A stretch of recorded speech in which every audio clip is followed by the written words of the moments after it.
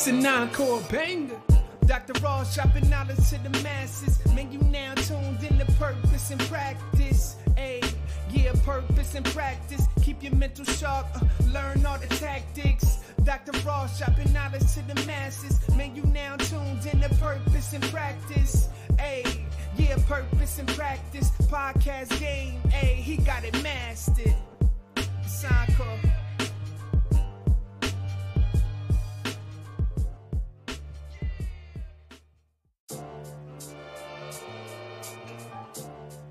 It's a non-core banger. Dr. Ross. Peace to the family, the podcast community. We are back with another episode of Purpose and Practice, the podcast for the people.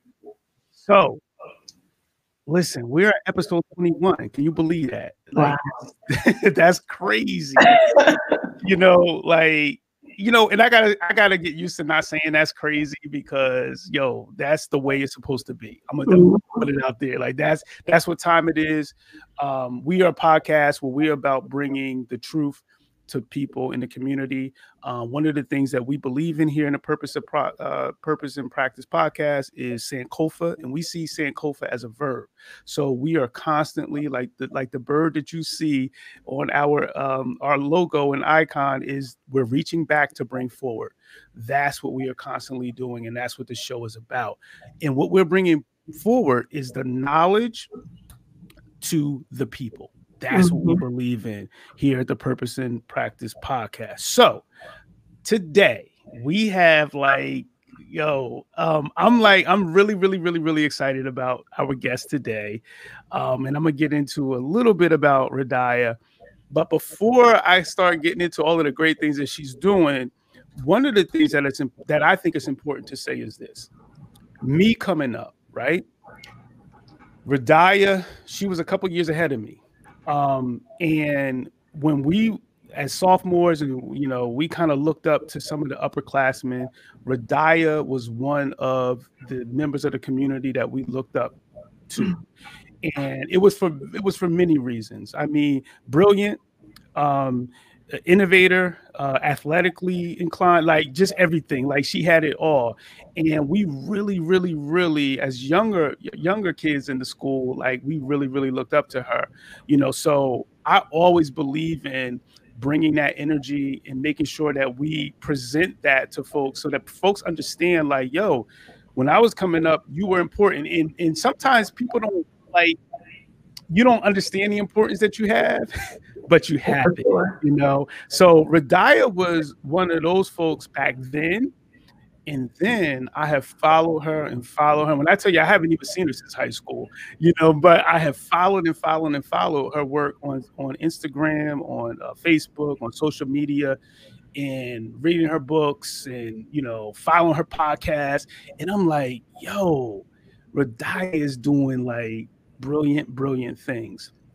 So with that said, we have the CEO, founder of Evók, the blogger, the self-help guru. I'm calling you a guru, the engineer, the going off, and doing her thing in the world with us today, and salute to you, Radiah, and thank you for joining the podcast. Thank you. It's so mutual. Thank you for having me. Thank you for inviting me.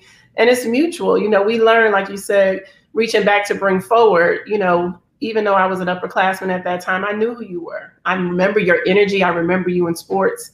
And all of that. So I think 100%, it works both ways, and it's and it's continuing to be that as you do great things in the world. So I'm excited to be here, and I appreciate you. Listen, the love is mutual. I was talking to, before we get into the show, someone had reached out a couple of days ago, and they were like, I didn't realize Long Branch had so many people who are out in this world doing the things that they are doing. And I'm like, yo, Word up. Like that's what we do. Like that is what, you know, that shout out to Tasha, because Tasha had posted Tasha Youngblood. Yeah, word up. Because she's another one of them. And, you know, I had given her flowers a couple years ago on that same, you know, the same kind of energy and vibe that I just shared about you. Because she has said, you know, yo, what your show is really bringing to the people what the people from Long Branch have done. And that's essentially what, you know, what it is that we want to do, you know, on the show. So with that said, I hope everyone is like in good spirits. I hope you're all healthy. We're gonna get into this hour with Radiah, and I'm gonna try to stay quiet because there's a lot of fire that y'all all need to hear. And I'm gonna make this is one of those episodes that I know there's gonna be an episode 2. There's a few of you out there that's like, we're gonna do number 2. But let's start right now. And Radiah, what we like to do on the show is, you know, in terms of purpose and practice, I like to create background stories. Okay. Because I feel like eventually this is going to be in the hands of young people. And young people need to hear that we always didn't know the beings that we are today. We always weren't sure about who we were going to be, you know, and I know that B is big for you. So what I want to do is, if we can talk about kind of like growing up, if you don't mind kind of going back and telling us about your experiences growing up. Yeah, so I'm Jersey, you know, all day long. I was born in Red Bank, and then I was raised and grew up in Long Branch, actually. So my family, both sides, are from Red Bank, and it was just one of those things where, you know, parents of the 70s, right? Children of the 70s, parents of living through the 80s. It was wild, I think, you know, like a lot of stuff going on in Jersey, between Jersey and New York. And I was definitely a child in some crazy situations, you know, as it turned out in terms of growing up. And so for a long time, I looked back at that, even from like the time I was born until probably I was like 7, 8 years old. You know, there was a lot of instability, lived with my grandparents, lived with my mom, moved around, and lived with some community family. And I remember going back to Red Bank. We lived down in the projects, and it was like, it seemed so small. It was huge when I was growing up. Sure. But when I went back, I was like, yo, it seems so small. And I remember feeling for a large part of my life that I'm alone, like I wasn't raised, because there was so much missing. And when I went back, I realized that I was raised, that everybody raised me, like the community raised me. And we had a strong sense in Red Bank and in Long Branch of extended family and friends who were family that had a hand in raising. And then just our relationships, even as kids, you know, all the kids or the children of those parents. So I grew up, although moving around a lot in a lot of different situations and some tough situations, having very strong community bonds and very strong family bonds. And that, I think, to this day, as you talk about all of this, you know, brilliance that has come out of Long Branch, that's part of how we were born and raised. And I'm no different. For a period of time, so I was in Long Branch. I went to Leonard Conroe Elementary School. Oh, shout out to Leonard Conroe. Until I went to the Gifted and Talented program at Anastasia in 3rd grade. And then I was there until I went to middle school in 6th grade. I left for a couple years and moved with my father, went to Philly. So shout out to Philly and Masterman. Shout out to Philly in the election. No doubt. No, they came through. They came through. And so I was there for a couple years, and then I came back to Long Branch for high school. And that was phenomenal. Like we just had the best high school time, no doubt. It was a good time to be in high school. So I was in sports. I was active in student government. I was a good student at that time as well. And I had some great friends, both underclassmen and upperclassmen. It was just a good time. And from there, I went to North Carolina State University. So I decided I wanted to become an engineer. Shout out to Tasha again, because she actually went there the year before me. And I went to visit her and was like, oh yeah, this works. So she was a year before you? Yes. She was 92, class of 92. I was class of 93. Wow. Why did I think you were the same year? because we hung tight. We were, running track, the whole line. So we hung Hold tight. on. Did Tasha go to NC State or Duke?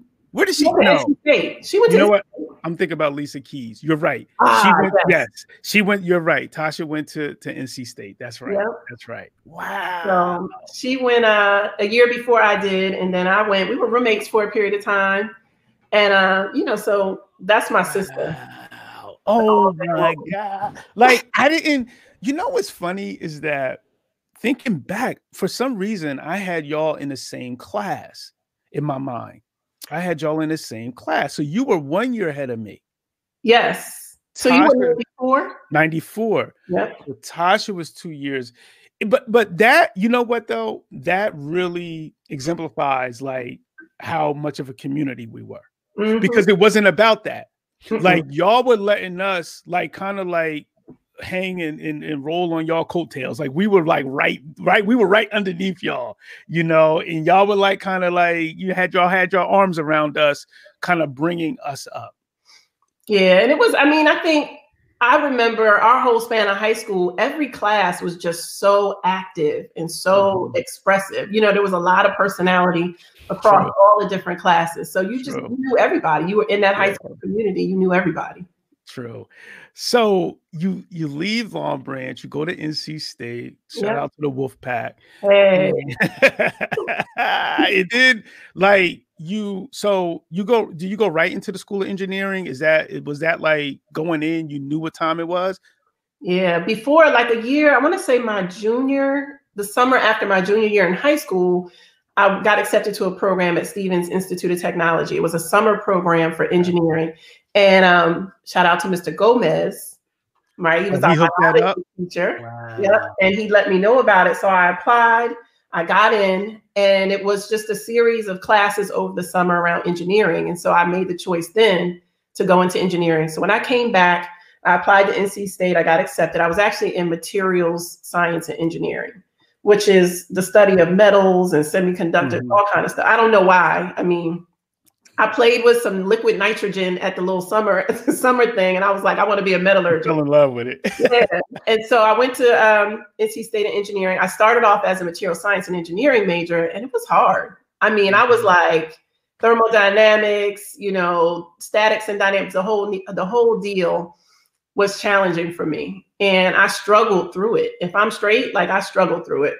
So I got an internship with Intel Corporation in Arizona my sophomore year. And it was actually a co-op. So I took a semester off of school. So I went one semester and one summer, and they hired me as an industrial engineer. So I got it because I worked like 5 jobs when I was in school. Like I had to make money to stay there. So I was researching in 2 labs. I was working in the office as an admin. I was mentoring students. I was in student government, and I got this co-op. I left, and from January to August, I went to this job in Intel, and they hired me as an industrial engineer. And I was like, oh, this works. So it was this combination of science and people, science and processes and systems. So it was still technical, but it just had this human element to it. True. And that for me was it. I was like, I got this I can do. And so when I went back to school, I changed my major, and then I got up out of there. I graduated. Wow. So you do the NC State thing. You find your path career-wise, right? Yep. And I don't want to move too fast, but I kind of do. Like, all right. And when you transition to the work world, right? What are some of the challenges that you immediately begin to encounter? Yeah. So a couple things. I'm gonna go back to the school part for a minute. Like, I did not know what I was there for, what I was at school for a period of time. So I wasn't one of those people that was like, I'm going to college, I'm gonna get this degree, I'm gonna do this job. When I went to that co-op and internship with Intel, I met a group of Black people that were probably 3 to 4 years older than me.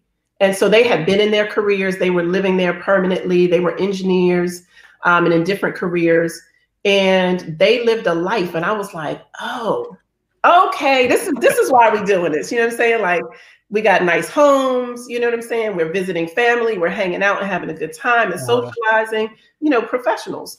So that lit something in me. And so when I went back to school, that was something that transitioned for me, or transformed for me, was this understanding of like, oh, there's a whole life after this. Yes. That I didn't know anything about. And so I had to kind of get introduced to that. So then I graduated and I moved from North Carolina back up. I moved up to Maryland because I wanted to be closer to Jersey. Mm-hmm. And I got a job offer from Procter & Gamble. So very, very corporate, but I was still an engineer and I worked in manufacturing. So a lot of things. I didn't know corporate culture, even though I had some internships. They were very different. I went from a union-based internship to Intel, which is very kind of, was very progressive at that time. And then I went to this Procter & Gamble, very corporate, traditional corporate environment. So I dealt with things around age, like, oh, you're too young to do this work. We're going to give this work to somebody else. I was a leader of our Black managers team for years. And so we dealt with the same things that we're dealing with now, equitable practices and promotions and hiring and recruiting and all of that, which is still a challenge today. So I dealt with all of that. I dealt with managers that some were great and some left a lot to be desired. Yes. And then eventually the culture just wasn't, I would say, and some people that know me well, that worked with me, would say, Radiah, you were never really a fit fully. Like I would never fully assimilate. But it got to a point where it was just undeniable. So did you realize that about yourself though? Like, did you realize, you know what, I'm not assimilating, this is not me? Or was it like hard to kind of like break away from that culture, quote unquote?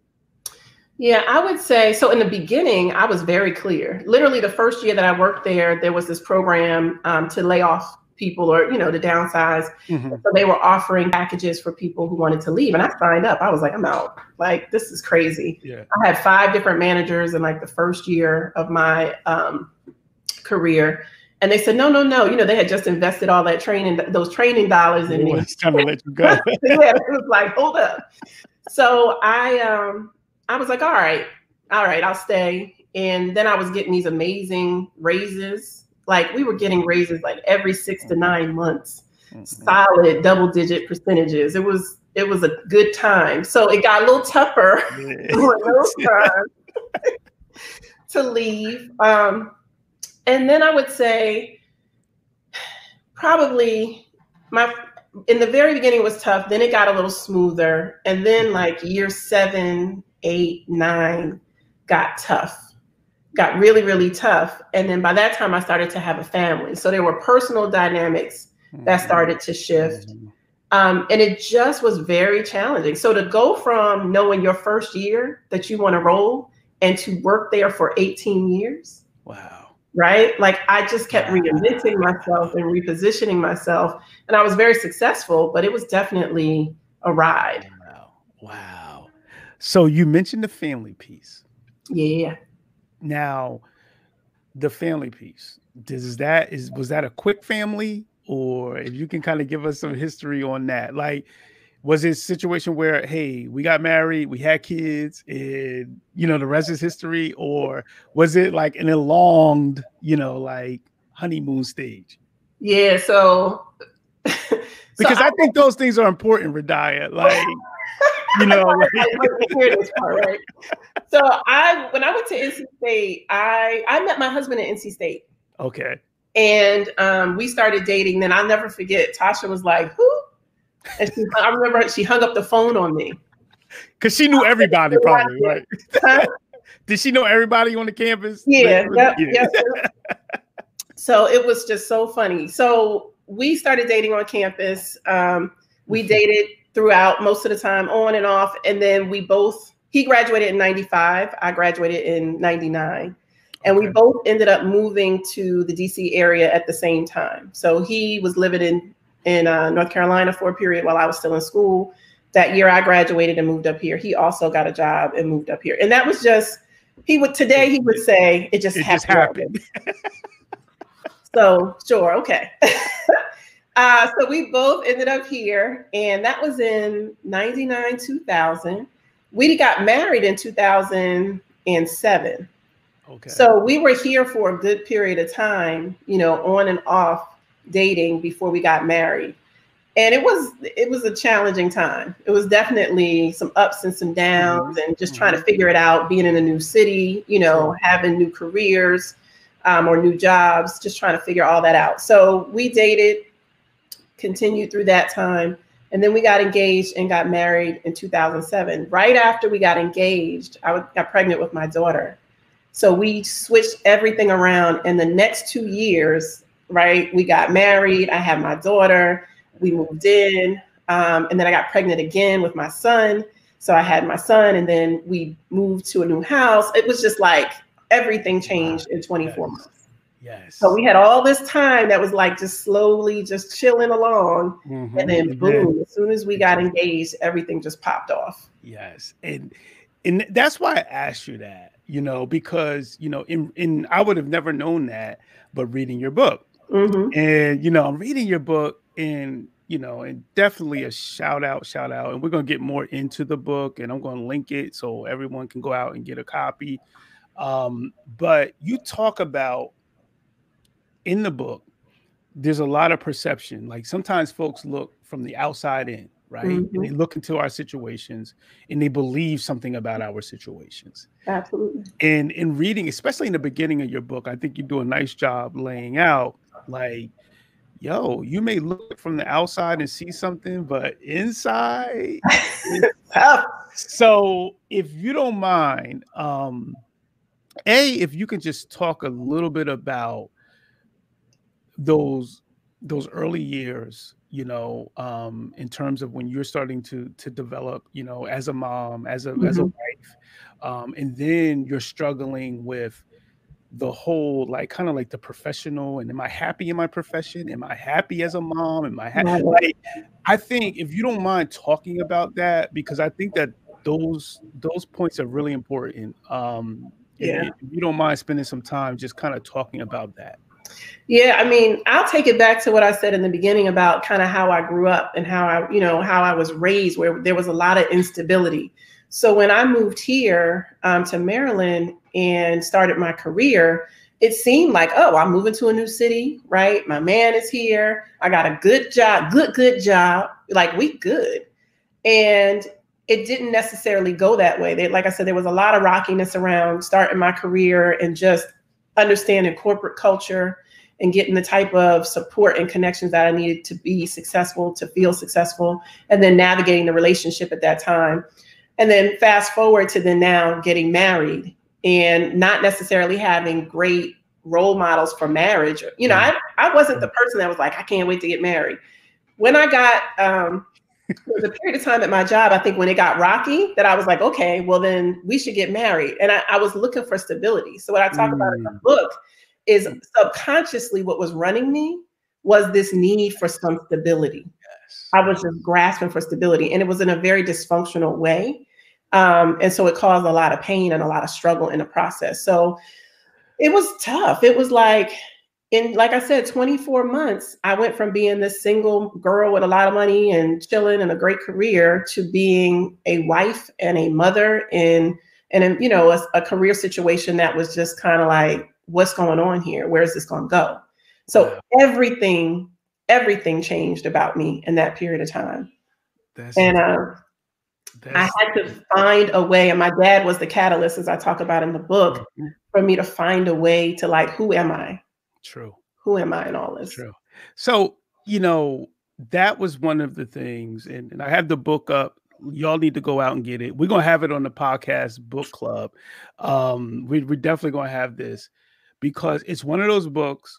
When I read it, it was like one of those 2-hour reads. Like, all right, I'm reading this, like, because that's how it captures you. And what I like, what you do in the book, is you make it really easy.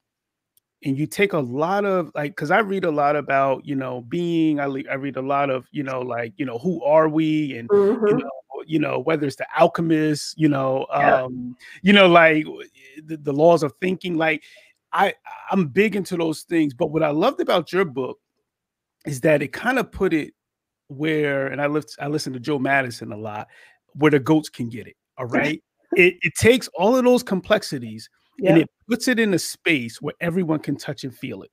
So I'm going to set this up for you. Okay. Right. So the whirlwind that you just explained. All right. You go from being single on top of the world, just killing it, to still killing it, but you got a family, you got kids who just came all of a sudden. And now you're trying to navigate like, all right, who am I? And in the book, your dad, and that's what I love about it. I'm reading, I'm like, wow, like your dad's like, you're having a conversation with your dad, and your dad asked you a question, and he was like, because you call him to kind of vent, and he's like, well, who are you? Yeah. Like, so if you can talk about that, because that really, I was envious because I was like, man, I wish I had a conversation like that with my dad. Like that's like that, because it was almost like a lighthouse. It was almost like it refocused. It kind of brought you back to, like, in yoga, they say, mind your own stance, mind your own pose. Like it brought you back to a pose. So if you can kind of talk about that moment of who are you? Yeah. And what that felt like. So it's a couple things. Because what I'm going to say, I am the child of a real serious duality. Like my father is very artistic and just, both of my parents are sensitive, but he's very artistic and creative.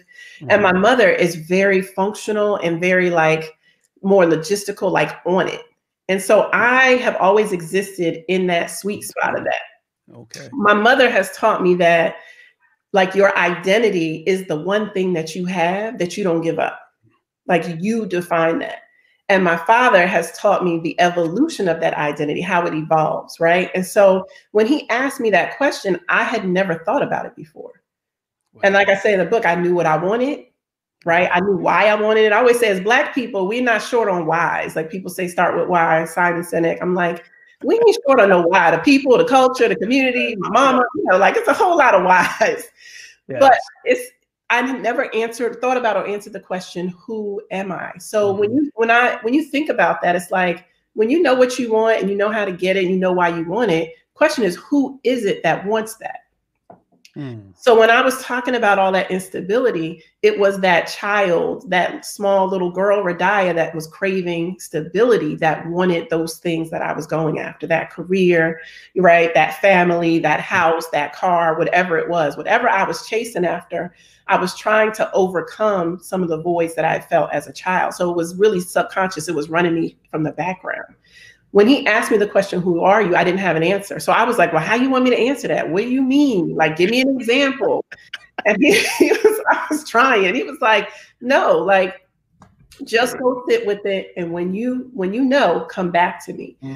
So I did what engineers do, what corporate engineers do. And I went and got a spreadsheet that in Microsoft Excel. And I got real Ayanla in that spreadsheet. Like, who am I? And I started to make these declarations because what came to me was, I'm life-changing love. Yes. And like just in a meditation. Yes. And I was like, it felt so pure that I knew it was truth, but I didn't know what that meant. Like, so what do I do with that? Right? Because that's what we always want to do something. And so that's where I started to declare, well, what that means is that my relationship to my higher power is the most important thing in my life, that I take care of myself, mind, body, and spirit, that I'm a passionate partner to my husband, that I'm a nurturing mother to my children. I just started to just declare, well, this is who I am then. This is what life-changing love means. Once I was able to really kind of spec that out, then I could actually live into it. I could honor it. I could hold myself accountable to it.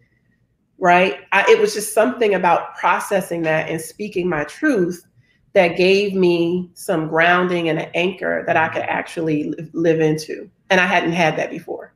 It was clarity. Like, yeah. But let me ask you this. So when you answer, I'm life-changing love, right? Yeah. So that wasn't a previous conversation that you and your dad shared. Nope. So that was you kind of doing your work and coming to that realization.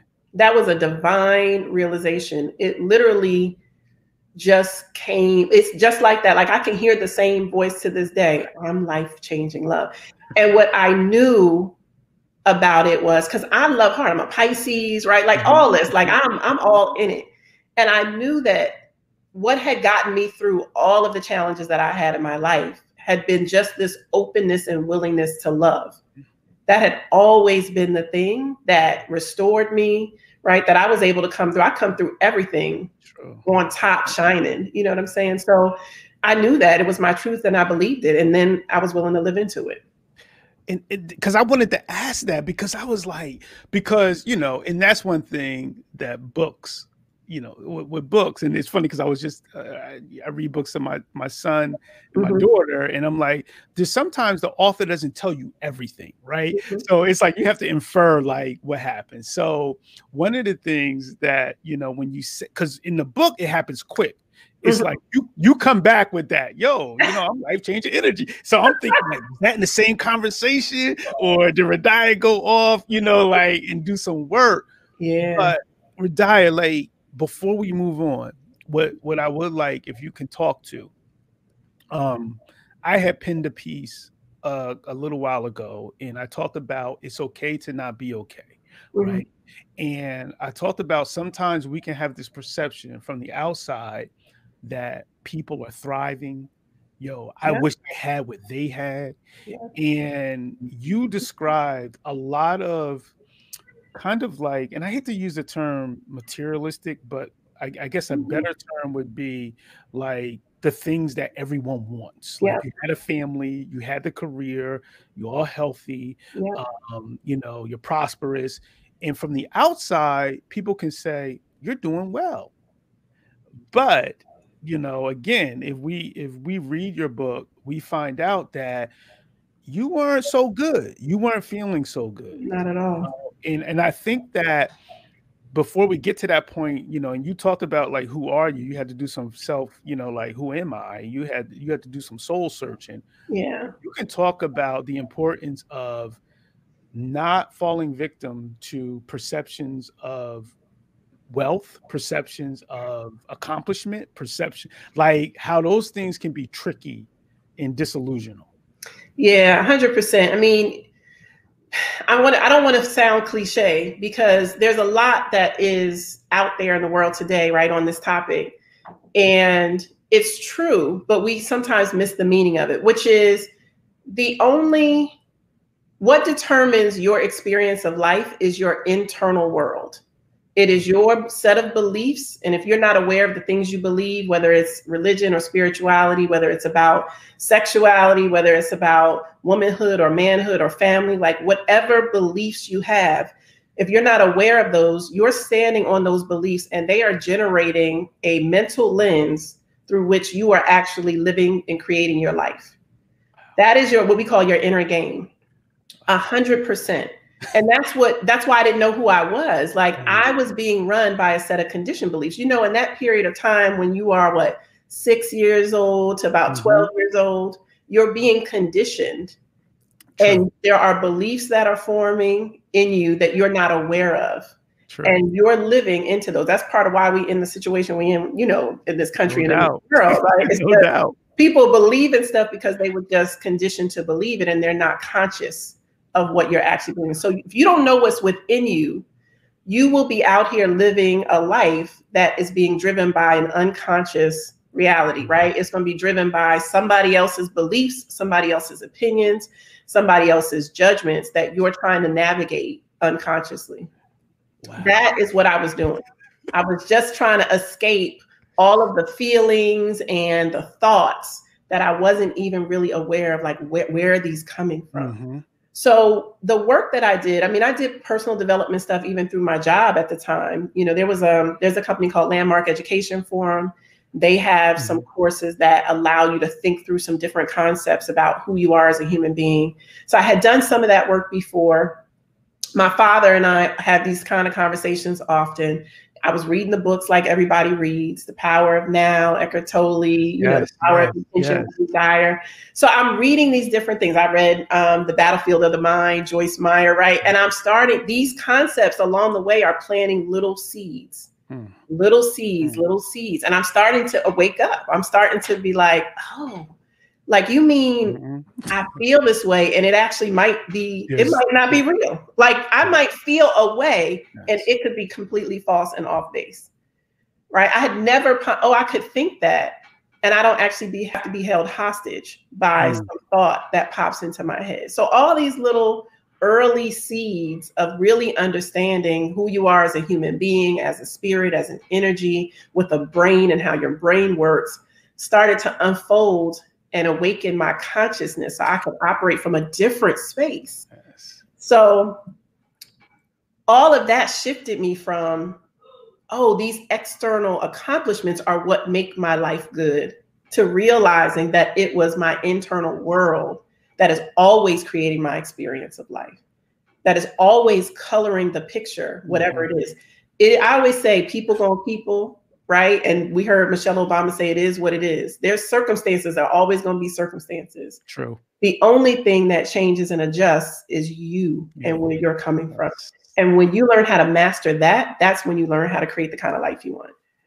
Radiah, like, you bringing fire. Like, because I'm sitting here and like, yo, because you got me thinking now a few things. All right. First of all, the complexity of outside people thinking I should be okay because look what you have. But then this inner struggle of like, I'm not okay.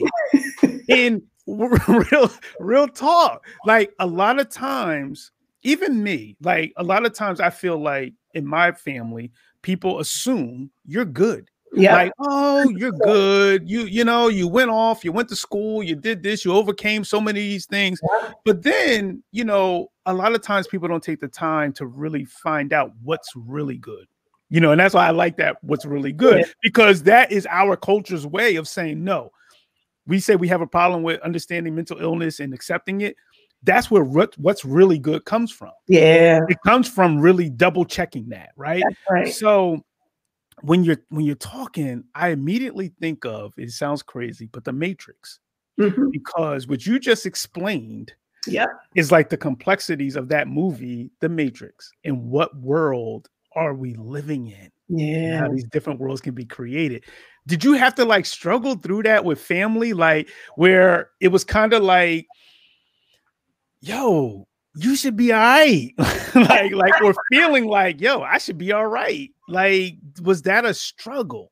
No, that part wasn't with family. When I think about my family members, I mean, you know, and it just depends on how far you go out in terms of your relationships, my relationships with my family. But my close family, like my mother, I'm her child. So she's going to be like, I don't care what my child got. I can see that she's not okay. You know what I'm saying? Yes. And my father had his own journey, right, of traveling the world and being in all these places, but being in a very strong addiction. So he knew that appearances didn't mean anything either. Wow. So I was surrounded by people that really got it, like, you know, and helped usher me through the process of like, listen, we get it. We great, you did great. You know what I'm saying? But we believe. But we know it's real. And we're here for you, you know, if you need it. So I didn't have to struggle with that, but I had to struggle with having these new awakenings. And then maybe like, for example, in my marriage, it was something that I was going through on my own. It was a personal transformation. So as I became all these different people, you know, on my journey, my husband is adjusting with me, you know, kind of like, okay, like things that used to be okay or not, right? Like things are just changing around. So he had to evolve with me. That was challenging while you're raising two small children. I think friends, you know, when I started to have different interests and focusing and really going deep to just be like, yo, I'm about to transform something about myself. I think that created some differences in realities, right? That in some instances, I mean, it's still amazing connection and love there, but those were periods of time where the relationships just took different form. Yes. And so we had to navigate, well, what's the new relationship going to be like? And that is a perfect segue, right? Because when you start talking about, like, I was reading a book and you broke down the be printing, right? Like, and I'm like, hold on. And then when you had the whole scale, see, and when you like, that's what I love about you, because you came from it. You almost had like the best of both worlds. Like you had this engineer mind behind it, but then you had this whole other like social and emotional mind behind it. And it was an easy way to grasp. And when I saw, and I made sure I had I hit the trademark up, because I was like, you need all that. You need all that love. Right. So, because it kind of, what you're explaining kind of leads into that, to that bead printing. If you don't mind just taking a little bit of time for folks out there who may not have the book, but make sure you all get the book, and I'm going to link it back up. If you could talk a little bit about that bead printing and what you were trying to accomplish with that. Yeah, it's really what I was talking about, where when I got to this point of I'm life-changing love, well, what does that really mean? And what we say about Evók is that we are spirit-led, science-based, and reality-driven. So it's spirit, science, and reality. That's the combination that we are as human beings. There's a spiritual aspect, there's a scientific life, right, that we live, and then there's our reality. So bead printing is blueprinting who you're being. It starts based on the premise that all of us are star stuff. And I say this in the book, that may sound how it sounds, but you are made of the same elements that the stars of millions of years ago that shine bright are made of. You are an energy. And that energy can take any form and focus on any creation it wants at any point in time. No doubt. What gets in the way of that truth is our reality, the circumstances we live in, the challenges, and being in this human body, this physical form that has us then deal with our emotions, deal with those chemical reactions that are happening, and kind of lose consciousness around the truth of who we are. And so bead printing is just a way for you to remember who you are as that limitless energy, and then define yourself from a conscious place. Define what do you choose to believe in, the types of thoughts that you want to have as patterns that run in your mind. You get to choose those, right? So we call them mantras, like whatever your thing is to call them. What thoughts are you going to allow to run in patterns in your mind? What emotions are you going to subscribe to? How are you going to show up? Are you always the person with a bad attitude? And it's not about being positive, right? It's just about being authentic, because it ain't authentic to have a nasty attitude all the time either.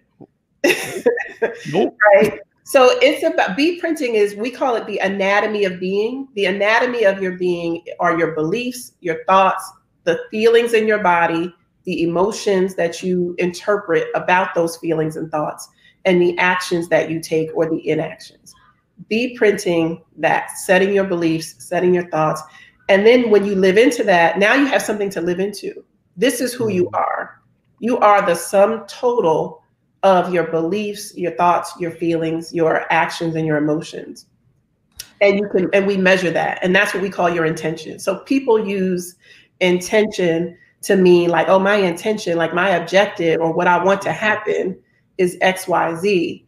And we're like, no, your intention is the total measure of who you're being in the moment. Like when somebody walks in the room and you like, nah, feel it. Right? Yes. Or somebody walks in the room and you're like, I want to get to know that person. Like that's their intention. That's where they're coming from.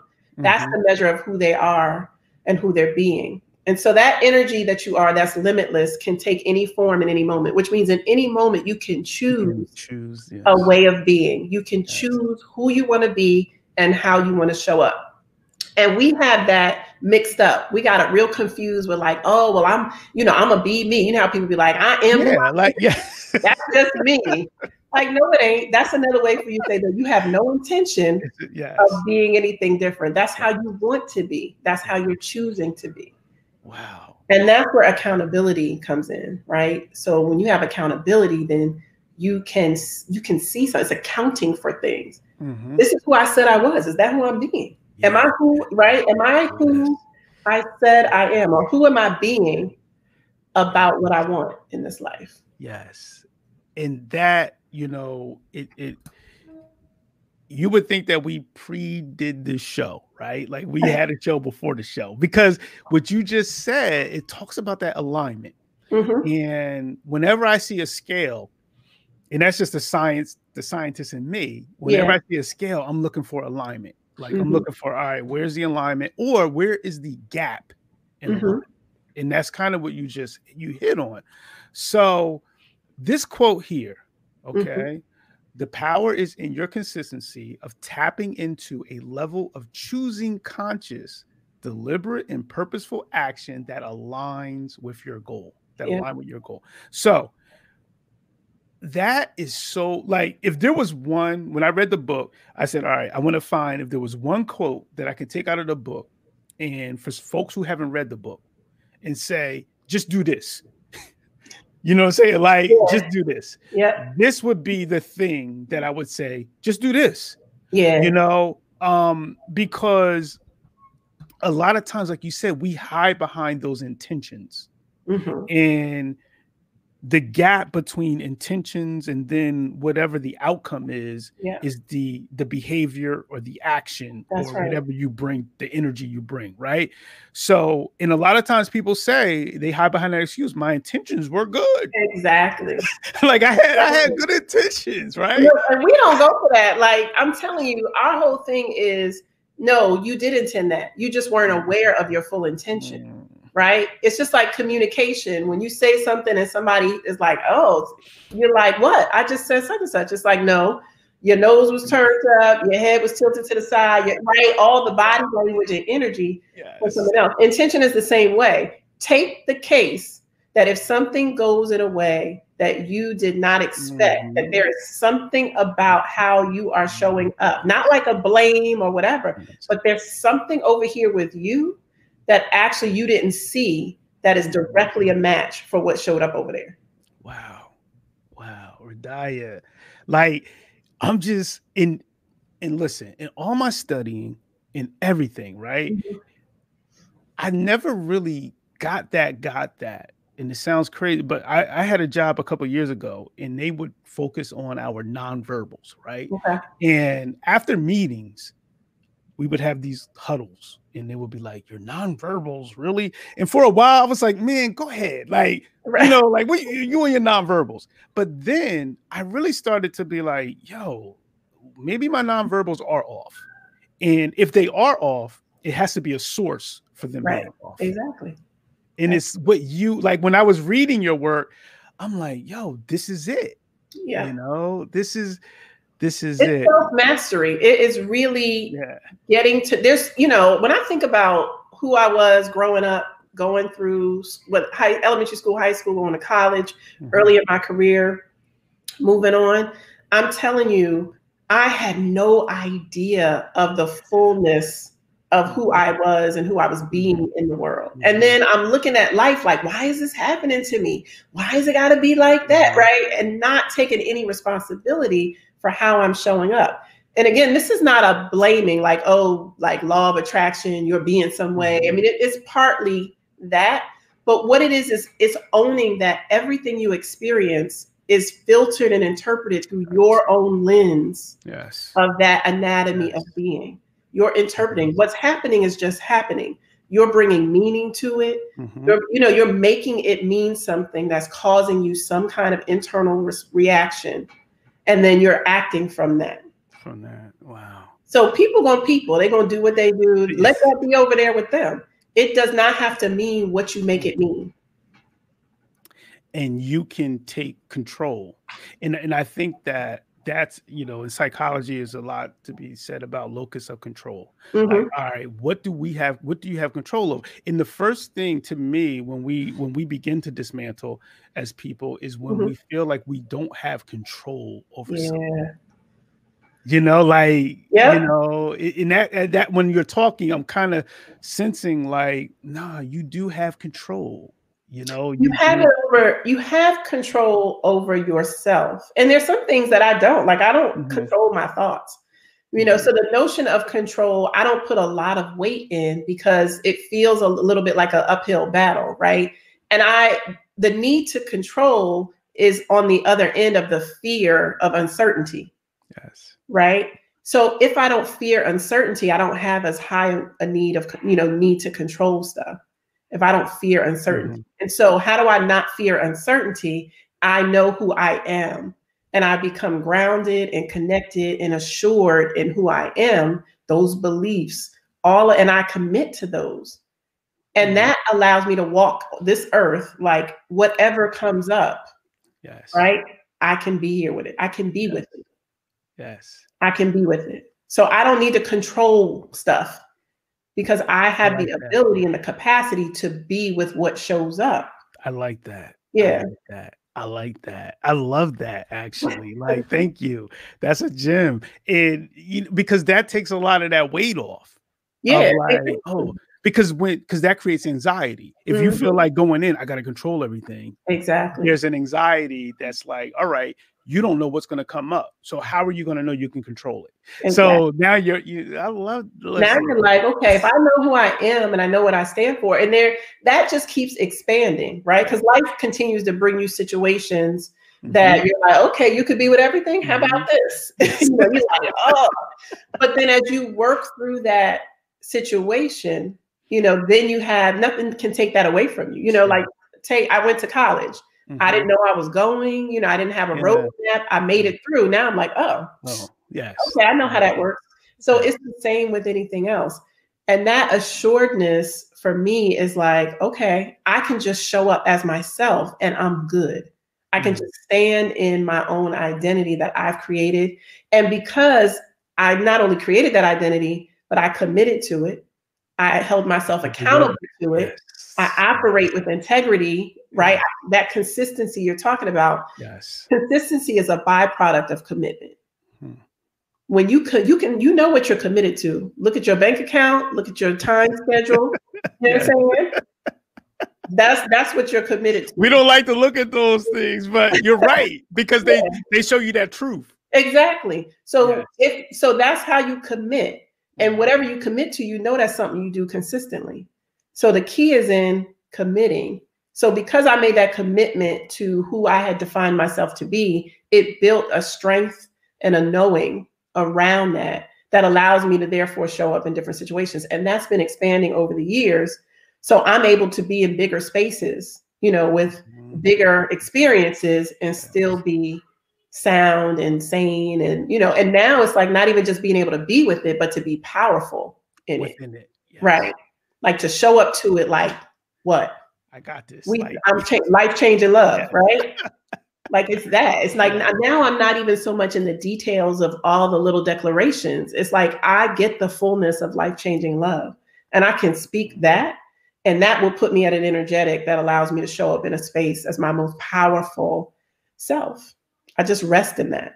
Yes, I love it. Yo, it's I think about even, as athletes, when you put that work in and that consistency, that practice, that preparedness, you show up with a different sort of confidence that others in no matter what, you're not even thinking about what other people are showing up with. You just know, this is the work I put in. So therefore, these are the results I'm expecting. Exactly. It's the same thing. Yes. We don't apply that to just everyday life. Certain situations, a lot of time, I think for me, it was like in relationships as a woman, it was like I could be over here, whether it was in my books or on the track or whatever, like, oh yeah, this is what it is. And then in relationships, feeling like, oh I don't know who I am. Who am I? So it just is that applies. We say what you do anywhere, you do everywhere. It's everywhere. I like that. So it applies just like you training for a race or a game. Yes. That's life. No doubt. No doubt. Yo, like, I don't want to stop, but it's like, yo, we like, that's why I said, Radiah, obviously I knew what kind of fire you were going to come with, just because I know your work. And that's also why I knew that folks need to hear it. And I hope folks go out, pick up the book, check out, I got the Power Paradigm podcast. Please check that out. Get on Spotify. Check that out. Great podcast. I love hearing from you sisters on the things that you're delivering. Yes, it's powerful, powerful stuff. Because the more we have of this type of, it's almost, and I don't like to use the term programming, but this information and Yeah. this knowledge, yo, it really adjusts the way that we look at the world. Like it reading your book, and it was like, oh my God. And then knowing you, and I'm reading it, and it means even much more. I'm like, this is a jewel. And I'm trying to find out now how to get it into the hands of the young ladies in school districts. Like, how do I get this into young people's, and I say specifically young ladies, because it's written from you, you know, and I'm like, you know, young women need to feel this energy. Everyone needs to feel it, but I'm like, how can I get it into their hands?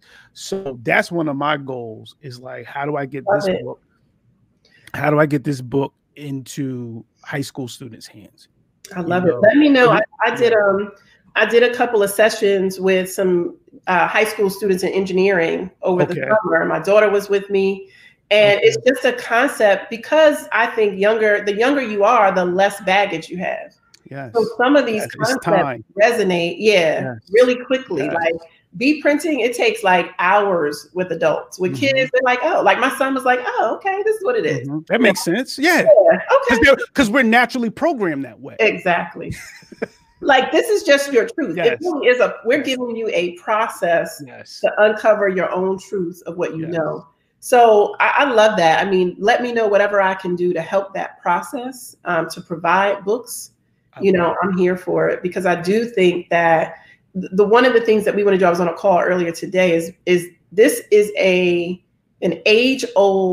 are age old truths, but this is a new conversation, especially for our community. Yes. And it's substantive. It's not just something that's packaged happiness, right? And this spiritual commodity of bypassing, they call it mindfulness. That's a term I've heard. It's not about that. This is about what's the truth of your existence, and how does knowing that allow you to live a completely different life? Wow. Radiah, you are definitely family to the podcast. What I like to do is, I always like to ask my guests, you know, if there was advice to your high school self.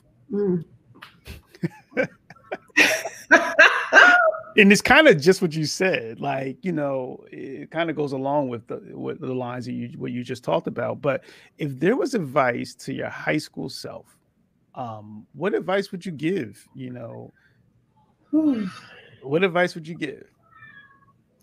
It's interesting. In high school, I think I always had this innate sense of like power, like feeling powerful. So I would probably tell myself something around that, like, you're as powerful as you believe. Walk in it. I like that. You know, I like that. Walk in that power. Yeah, like, don't second guess that. Like, you are as powerful as you believe. Walk in it. I like that. Thank you. Thank you. So once again, I thank you, Radiah, for your time, giving us this time on the podcast. If there's anything that we haven't covered that you want to share, please feel free to share it.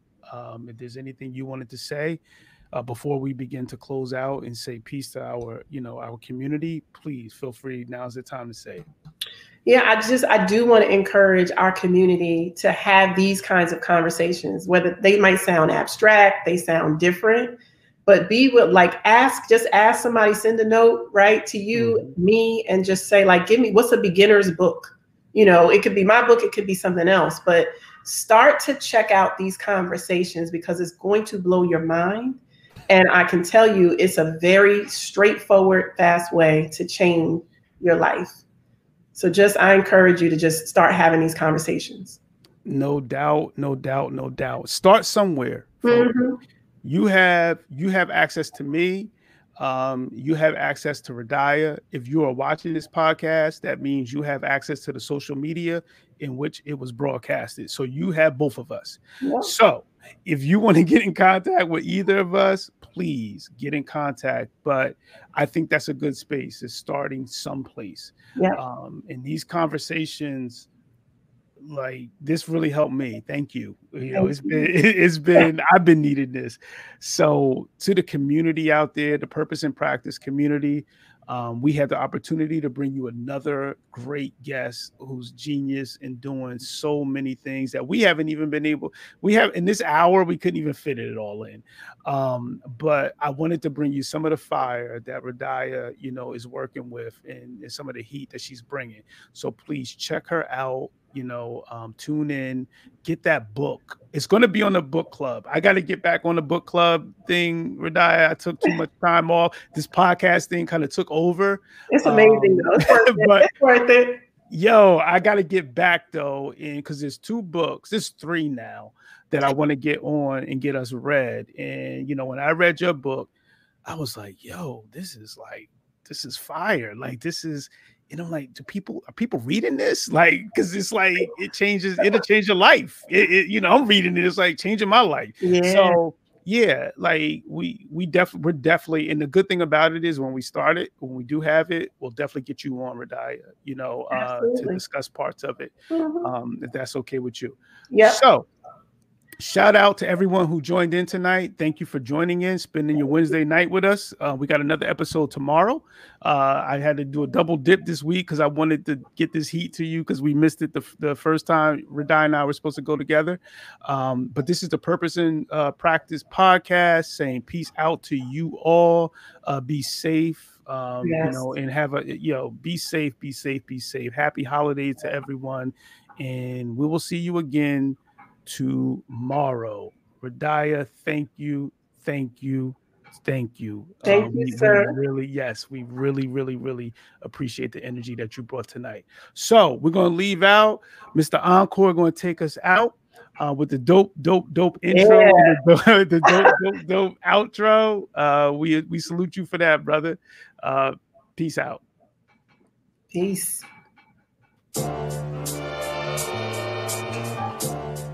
It's an encore banger. Dr. Ross dropping knowledge to the masses. Man, you now tuned in to Purpose and Practice. Purpose and practice. Keep your mental sharp. Learn all the tactics. Dr. Ross dropping knowledge to the masses. Man, you now tuned in to Purpose and Practice. Purpose and Practice. Podcast game. He got it mastered. It's encore.